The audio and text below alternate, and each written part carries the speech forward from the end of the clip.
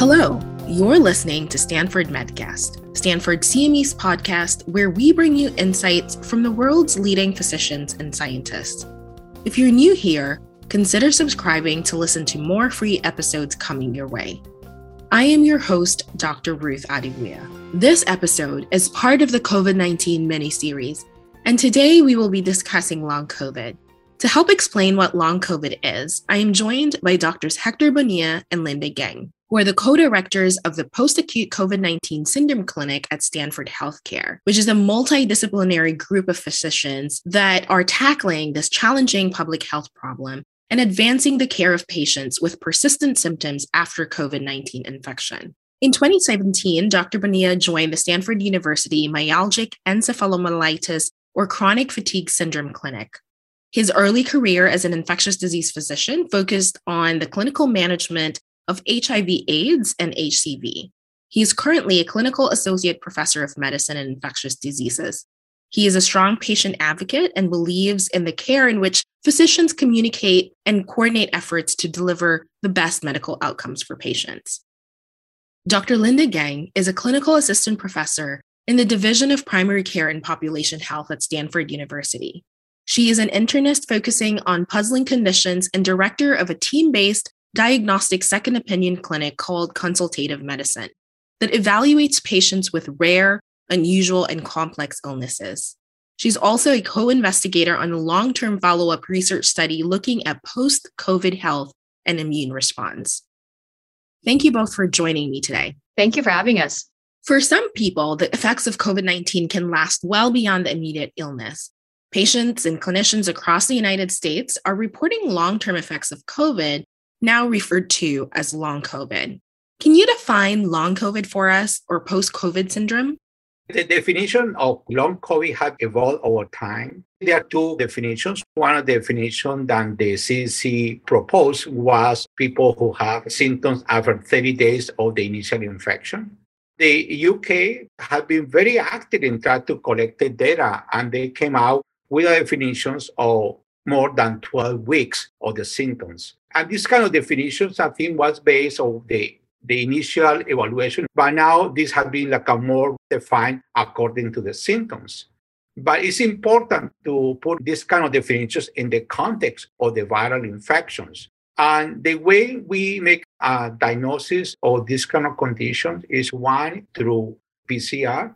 The other thing that we use is the culture. We know if the patient has more than 13 days of symptoms, it's very unlikely we are able to make the germ to grow in the culture plate. Although the PCR could be positive, and the PCR is detection of pieces of the virus. So the PCR positive doesn't mean you're going to have a positive virus. The other thing is the amount of the virus you get at the beginning. So one way we can infer the amount of virus is how quickly the PCR is detected. We call cycles. The more cycles you need, the less likely you're going to have the virus. The less cycles you have, the most likely you have the virus. Since the early months of the pandemic, the media has heavily covered long COVID. But as you mentioned, information emerges really quickly. Dr. Geng, can you briefly give our listeners some background on our current understanding of long COVID? What are its symptoms? How does it arise? And how common is it? Yes, a great question. Thank you. So in terms of the symptomatology, this is where it can get quite complex. I will say some of the most common and most commonly reported as well, probably in the media as well as by patients, include fatigue and breathlessness, but the list really goes on. I can give some examples, but it can be quite complex and a myriad of symptoms. Some patients do have a couple of isolated symptoms, but I would say many have a slew or a multi-system symptomatology that manifests. For example, respiratory symptoms, breathlessness, cough. There can be cardiovascular symptoms, such as chest pain, palpitations. There can be what we call general or constitutional symptoms, fatigue, but it could be ongoing mild fevers or just generalized aches and pains, sleep disturbances.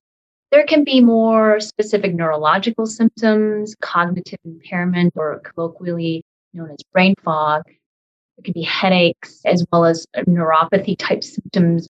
So you can see that it really is a complex, multi-system, multi-organ type of manifestations that occur. Now, in some patients, they may have a few of these, but in some others, they may have multiple, even 10 or a dozen of these different symptoms that all manifest in one individual. And why does this happen? In terms of the pathophysiology, it's unfortunately not very clear yet. This is an active area of research collectively across the world. We're trying to understand better the mechanisms driving persistent long COVID or post-COVID syndrome. But given the complexity and the variability, my suspicion that there's likely multiple mechanisms that contribute to the pathogenesis. A couple of the leading ideas have been that there are persistent inflammatory damage and immune dysregulation in response to the initial infection. There have also been proposed ideas about virus-specific effects and maybe even long-term virus persistence. But I think this remains to be seen, and further research is really imperative to elucidate the underlying mechanism. In terms of the third component to your question about the prevalence or how common long COVID is, the conservative estimates are around 10 to 20% of patients with acute COVID-19 infection will get long COVID. But there are studies reporting as high as in the 70s and 80s. And so there's some variability there. What should be noted is that some of these may not be bothersome enough or severe enough to be brought to clinical attention. So they may be underdiagnosing long COVID as well. There was a New England Journal of Medicine that was published in August. Their conservative estimate in that paper was that we expect more than 15 million cases of long COVID resulting from this pandemic. Dr. Bonilla, with a condition like long COVID, for which so much is still unknown, misinformation can arise. What are some common misconceptions about long COVID that you hear from your patients or in the media? This is nothing new. When you're looking for the other coronavirus, like the SARS and the MERS, the one happened in Southeast Asia and the one happened in the Middle East, after those people recover from those infections, they experience similar symptoms like we describe now in patients with post-COVID syndrome. The other misconception for many physicians and the media is many people have only symptoms. There's no clear evidence, okay, you have the liver enlarged, you have a heart murmur, like how you can pinpoint specific problems.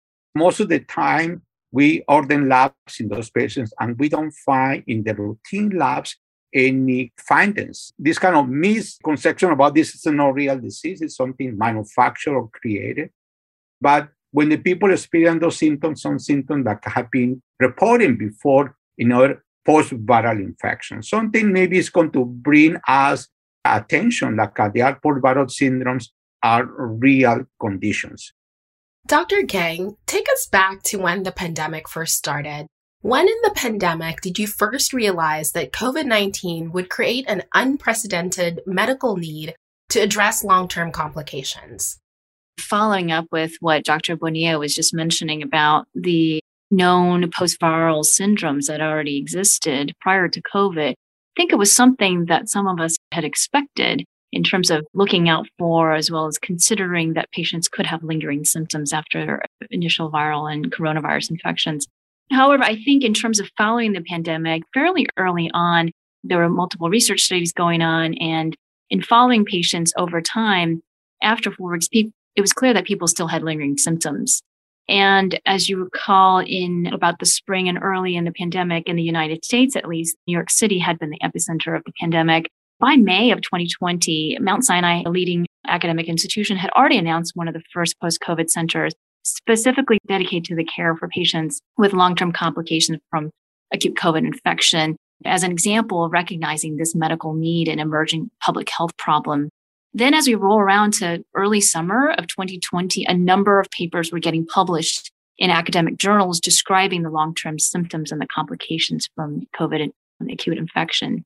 In addition, of course, to the lay press news articles that were accumulating over time. So I would say relatively early on, but evidence and media reports were accumulating and started to really gain traction around the summertime as well. Dr. Bonilla, you alluded to this earlier with your background in chronic fatigue syndrome. How have your academic and clinical backgrounds from prior to the pandemic informed your work in the PACS clinic? I started working in chronic fatigue that is more kind of post-viral syndromes. This gave me the grounds to address this problem of post-COVID. During the pandemic, I participate very active in different clinical trials in COVID. Patients like that give me even more experience, try to understand what happened and see patients after we finish the clinical trial, still people has lingering symptoms that interfere with their life. For me, working in chronic fatigue syndrome show me what the people experience. And I see patients in the clinic that come here with post-COVID. For me, I feel like the same patients I see in my routine post-viral syndrome. They come with the same kind of symptoms, and they are very familiar to me. People present in many ways, cardiac symptoms, other people with autonomic dysfunctions. And I see people present the phenotype of chronic fatigue syndrome. I had a background, so I'm an internist, and I focus my work on puzzling conditions and medical histories and complex conditions. A significant portion of these patients who come to our clinic for a diagnostic second opinion or have puzzling symptoms that their providers are seeking second opinions for have often had a triggering viral or some type of infectious illness at the beginning. And then they end up having these poorly understood symptoms and unexplained, complex, and puzzling manifestations. And when the pandemic hit and it was clear that post-COVID syndrome was becoming recognized, it was very reminiscent, and it made me very passionate to say, this is something that we need to address, bring to the limelight, and hopefully also be able to shed light on other post-viral syndromes, and hence the synergistic collaboration with Dr. Bonilla, as well as our other faculty members here as well. Dr. Bonilla, how do you process the tremendous amount of new medical information to inform your practice in a field where best practices and the evidence changes daily? This information comes, sometimes we have no time to digest. Mm-hmm. Today we say something and tomorrow the thing changes completely. Yeah. So I have multiple sources of information. The internet is one of them. We receive emails from many groups. We have a meeting with other clinics in the country and we exchange some information. We look at the different kind of publications, my colleagues. So all these kind of multiple sources of information, and it helped me try to keep up to date, but sometimes it's very difficult. I'm glad you mentioned how overwhelming it can be for a clinician. And so I imagine that for the patients, this could also be overwhelming and could be anxiety inducing. How do you address the anxiety that long COVID patients feel due to the uncertainty surrounding their condition? That's such a great question. As physicians, I think acknowledging the uncertainty, being upfront and honest with our patients and say, we're dealing with this too, and then modeling how to cope with it, how to digest that information. What is reliable information? There's so many things out there on the internet that could scare somebody, medical professional or not. I actually start all my new patient visits with my post-COVID patients with an introduction about our clinic. And that introduction includes a very upfront and honest statement about how our collective medical knowledge about post-acute COVID syndrome is new and growing and rapidly growing. We try our best to brainstorm strategies to help manage their symptoms and provide up-to-date expertise because things are changing on a daily basis sometimes. But I think it's very important for us as the physicians to be able to be humble and say, sometimes we reach the limits of our current medical knowledge, although it is actively growing on this topic, but then to talk them through what we do know. And even if we don't know all the answers yet, I think imparting what knowledge we do have and helping guide them about how to obtain reliable resources of information and addressing their misconceptions and fears can help mitigate some of that anxiety. Yeah, and I appreciate you saying that starting the conversation with an acknowledgement of the unknown, because the next question that I was going to ask you was the notion that some long haulers or people with long COVID have reported that doctors have dismissed their symptoms earlier in the pandemic. How do you practice humility and learn from your patients when patients themselves may have a better understanding of their condition than most doctors? Oh, I could talk an hour about this. I work in a diagnostic dilemma clinic, and my passion is in this area of puzzling conditions. And I think that's definitely something when we don't understand something well as medical professionals or as a medical profession, it's very easy, I think, to jump to conclusions when we shouldn't, or to be biased in certain ways that unfortunately occur, and especially to certain populations and certain clinical circumstances when there are puzzling or subjective symptoms without a clear diagnostic test or a clear objective finding to figure out what is exactly going on. One thing that really helps me too is during the pandemic, there have been lay articles, media articles about patient experiences. And what I find really poignant are actually articles from physicians who have expressed their own perspective pieces about suffering from long COVID. It really brings a different lens, and I think helps create that empathy for us as medical professionals to realize anyone could suffer from this, and we need to keep an open mind. This is the reminder that I give myself, at least, is that although we as physicians may be experts in our subspecialties, our medical domains, our area of expertise in terms of our medical knowledge, our patients are experts in their own bodies and lived experiences. To me, it's the merging of that synergistic expertise that really allows us to build those powerful therapeutic relationships and work together to solve difficult problems like long COVID. And it's really important that we validate their personal experiences. Not making assumptions about the etiology is really crucial to building that trust and approaching puzzling or enigmatic clinical conditions in an unbiased manner. Yeah, such a powerful statement that you made. Thank you for sharing that. So, Dr. Bonilla, I have a question for you around vaccines. We know that vaccines have been celebrated for reducing the severity of acute COVID infections, but what is their impact on the development of long COVID?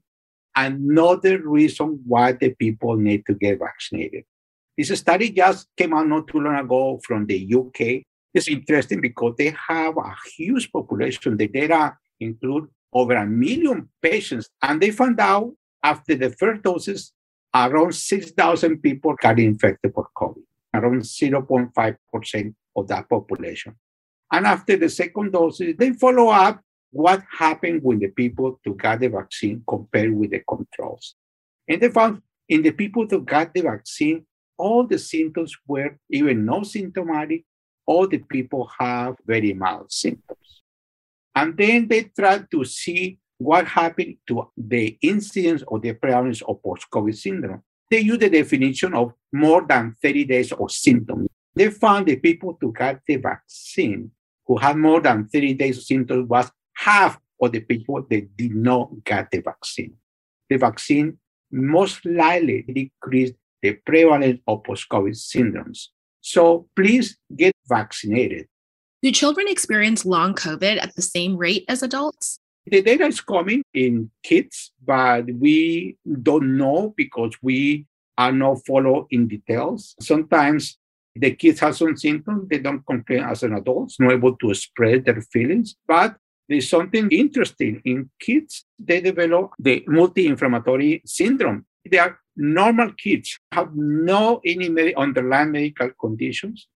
They develop COVID, maybe was a mild COVID, and 4 to 6 weeks, they develop this super inflammatory syndrome, resemble what have been called Kawasaki syndrome.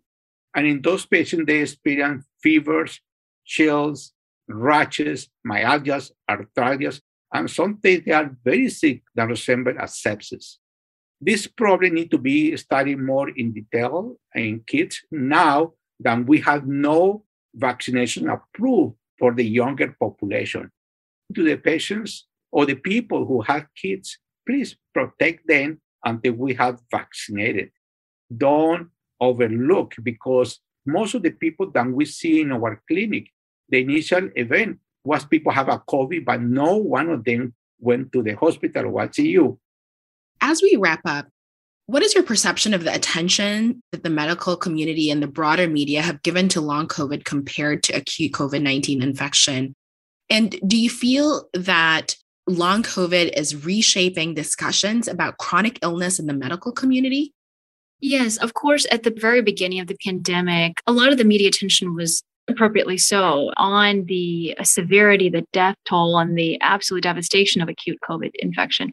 As we saw the long COVID cases emerge and the recognition of long COVID and post-COVID syndrome, I think it has, and this is one silver lining, is bringing attention to a neglected area, but post-viral syndrome and post-COVID syndrome. I would say long COVID is now well recognized in the medical community, in the lay press, and due to the attention from health authorities as well as the broader media, and thanks to also patients in the advocacy groups in bringing this to attention and being there in the front lines and grassroots, efforts to publicize as well as recognize this.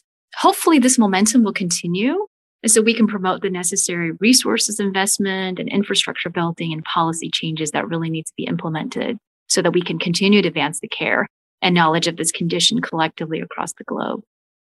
I'm optimistic. Chronic fatigue syndrome have been neglected. The support by the NIH have been very minimal. Now with this kind of condition that is similar than the chronic fatigue, the funding for NIH has been increased, and the interest is not only from NIH or for Stanford, it's many places in the country that are interested in this kind of condition. In this way, we're able to understand this kind of condition better. I want this momentum to keep on increasing because a long term, the consequence, economical consequence, patients are able to work, people are able to live their lives. The people who have been infected with this kind of condition are the people in the front lines, the people to work. They are the people with a lower economical resources. So it's very important we pay attention about this condition, understand better, and try to look for therapeutics, how to help those populations. And lastly, for both of you, what is a key takeaway for clinicians on long COVID? I think there are a couple of key takeaways. If a patient has had COVID initial infection, because of our knowledge about when we follow patients long-term in our research studies, there are some who report their symptoms but have not brought it up to the attention of their doctors. And I mentioned a little bit earlier about potential underdiagnosis of long COVID. If we really want to understand and help patients, we really need to be able to solicit that. And some patients may not be as forthcoming and may not attribute it to their initial acute COVID infection because some of these symptoms are very nonspecific, like fatigue. Well, I could be tired from X, Y, and Z, and maybe I'm just busy with work, etc. Engage with your patient about it and raise that question and say, has this been new since your COVID infection? And is it persistent since then? I think that definitely warrants further attention and consideration for long COVID syndrome. And there are so many symptoms. So keeping an open mind about what might be correlating with the initial COVID infection, and it could be multi-system and it could be quite complex. And the other one, of course, is also that we're still, an active area where there's new research coming out. And I think a lot of the studies which have been phenomenal in establishing some of the symptomatology, it's also important as physicians and clinicians taking care of these patients to do a very thorough investigation into alternative causes for their symptoms. We don't know if there could be comorbidities or other things that are coincidentally happening at the same time. And so a very thorough, comprehensive clinical evaluation from a general perspective is really key and important to exclude and rule out other things which could be dangerous. Some of the symptoms we mentioned, like pulmonary and cardiovascular, if you have shortness of breath and chest pain, you have to make sure other things that are crucial that are excluded in their clinical evaluation. This is one definition of post-COVID syndrome. I think it's more than 30 days of symptoms after the illness resolved. Second thing is a multi-organ involvement. We see in people for COVID with the lungs, and the lungs could be from damaged inflammation, scar tissue, fibrosis, to pulmonary embolism or clots, the compromise of the heart, the involvement of the liver and the kidneys, and most likely the central nervous system. I want to know this condition is real, and there are some evidence of persistent inflammation even months after the initial presentation. The other thing is important is listen to your patients and believe what they said.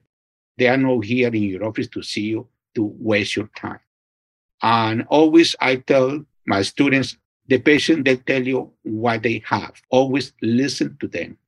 The best teacher we have is our patients. Thank you both for sharing your insights with us on this topic. Thank you so much. Thank you so much for having us. It's been a privilege and a pleasure. Thanks for tuning in.